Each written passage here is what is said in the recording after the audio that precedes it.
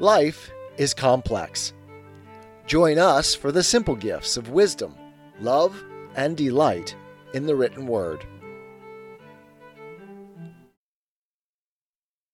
The Federalist Papers.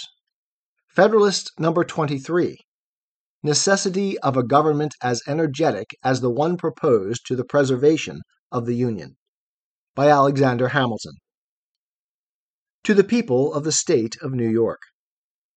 The necessity of a constitution, at least equally energetic with the one proposed, to the preservation of the Union, is the point at the examination of which we are now arrived. This inquiry will naturally divide itself into three branches: the objects to be provided for by the federal government, the quantity of power necessary to the accomplishment of those objects, the persons upon whom that power ought to operate. Its distribution and organization will more properly claim our attention under the succeeding head. The principal purposes to be answered by union are these: the common defense of the members, the preservation of the public peace, as well against internal convulsions as external attacks, the regulation of commerce with other nations and between the states, the superintendence of our intercourse, political and commercial, with foreign countries. The authorities essential to the common defense are these: to raise armies, to build and equip fleets, to prescribe rules for the government of both, to direct their operations, to provide for their support. These powers ought to exist without limitation, because it is impossible to foresee or define the extent and variety of national exigencies, or the correspondent extent and variety of the means which may be necessary to satisfy them. The circumstances that endanger the safety of nations are infinite, and for this reason no constitutional shackles can wisely be imposed on the power to which the care of it is committed. This power ought to be coextensive with all the possible combinations of such circumstances, and ought to be under the direction of the same councils which are appointed to preside over the common defense. This is one of those truths which, to a correct and unprejudiced mind, carries its own evidence along with it, and may be obscured, but cannot be made plainer by argument or reasoning. It rests upon axioms as simple as they are universal. The means ought to be proportioned to the end. The persons from whose agency the attainment of any end is expected ought to possess the means by which it is to be attained. Whether there ought to be a federal government entrusted with the care of the common defense is a question in the first instance open for discussion. But the moment it is decided in the affirmative, it will follow that the government ought to be clothed with all the powers requisite to complete execution of its trust. And unless it can be shown that the circumstances which may affect the public safety are reducible within certain determinate limits, unless the contrary of this position can be fairly and rationally disputed, it must be admitted as a necessary consequence that there can be no limitation of that authority which is to provide for the defense and protection of the community in any matter essential to its efficacy. That is, in any matter essential to the formation, direction, or support of the national forces.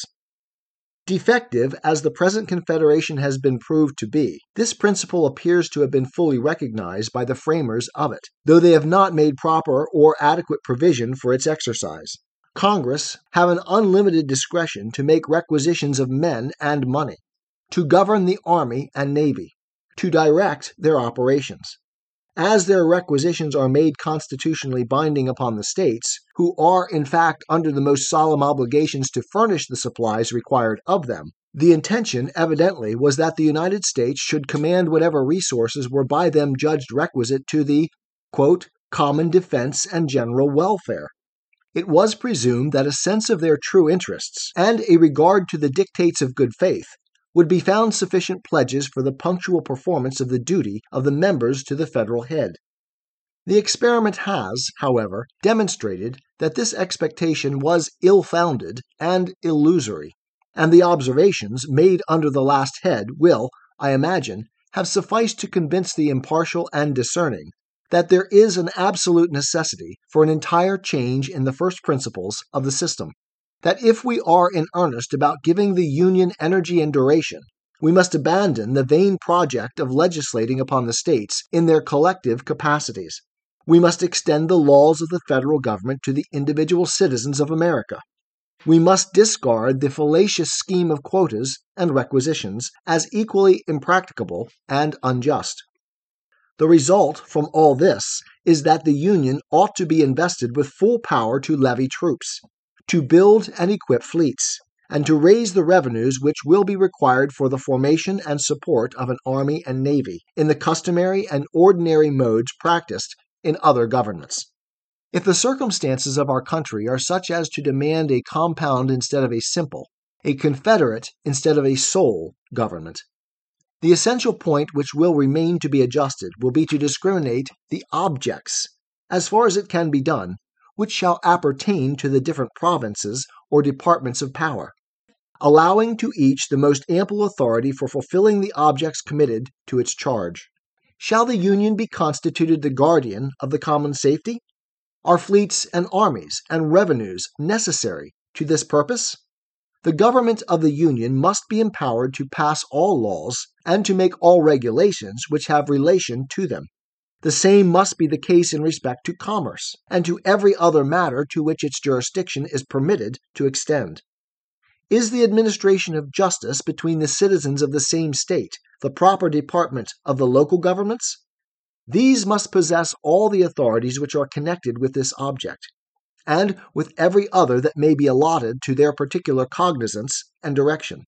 Not to confer in each case a degree of power commensurate to the end would be to violate the most obvious rules of prudence and propriety, and improvidently to trust the great interests of the nation to hands which are disabled from managing them with vigor and success.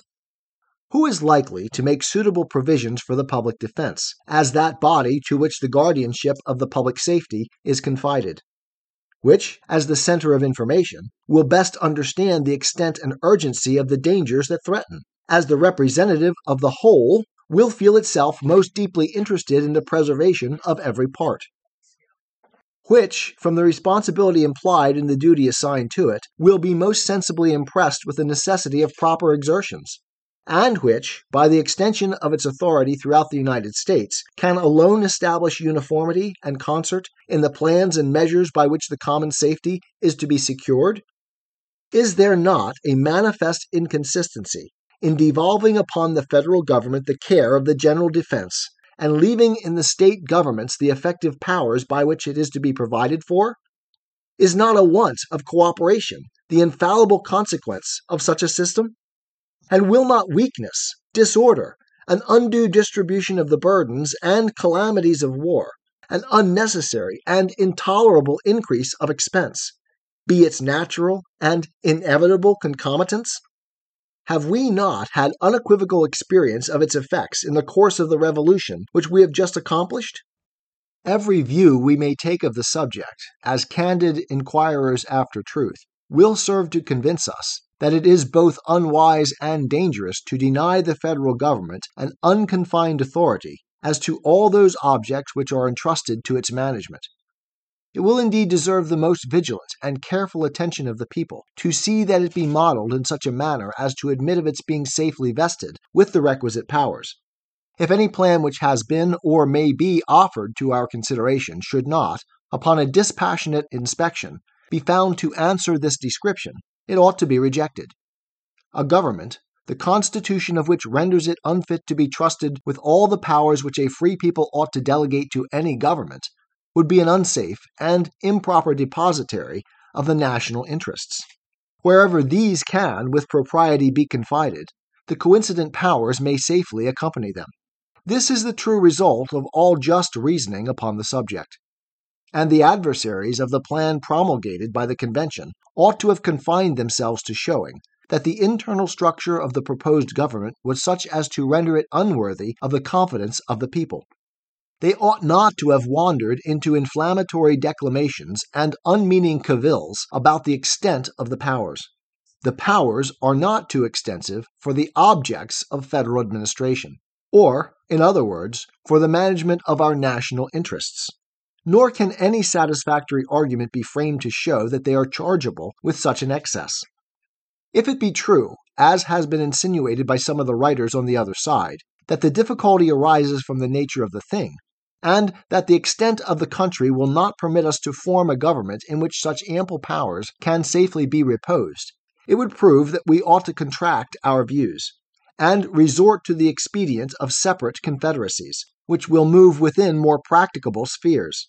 For the absurdity must continually stare us in the face of confiding to a government the direction of the most essential national interests, without daring to trust it to the authorities which are indispensable to their proper and efficient management. Let us not attempt to reconcile contradictions, but firmly embrace a rational alternative. I trust, however, that the impracticability of one general system cannot be shown.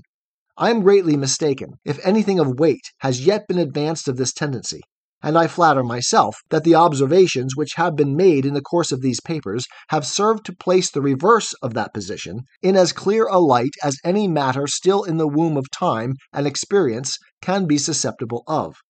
This, at all events, must be evident, that the very difficulty itself, drawn from the extent of the country, is the strongest argument in favor of an energetic government, for any other can certainly never preserve the union of so large an empire.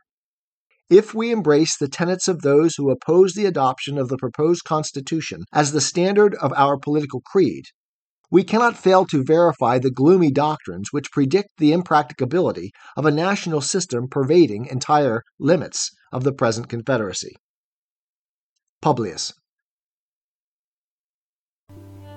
'Tis the gift to be simple. 'Tis the gift to be free. 'Tis the gift to come down where we ought to be. And when we find ourselves in the place just right, 'twill be in the valley of love and delight. When true simplicity is gained, to bow and to bend, we will not be ashamed. To turn will be our delight, till by turning, we come round right.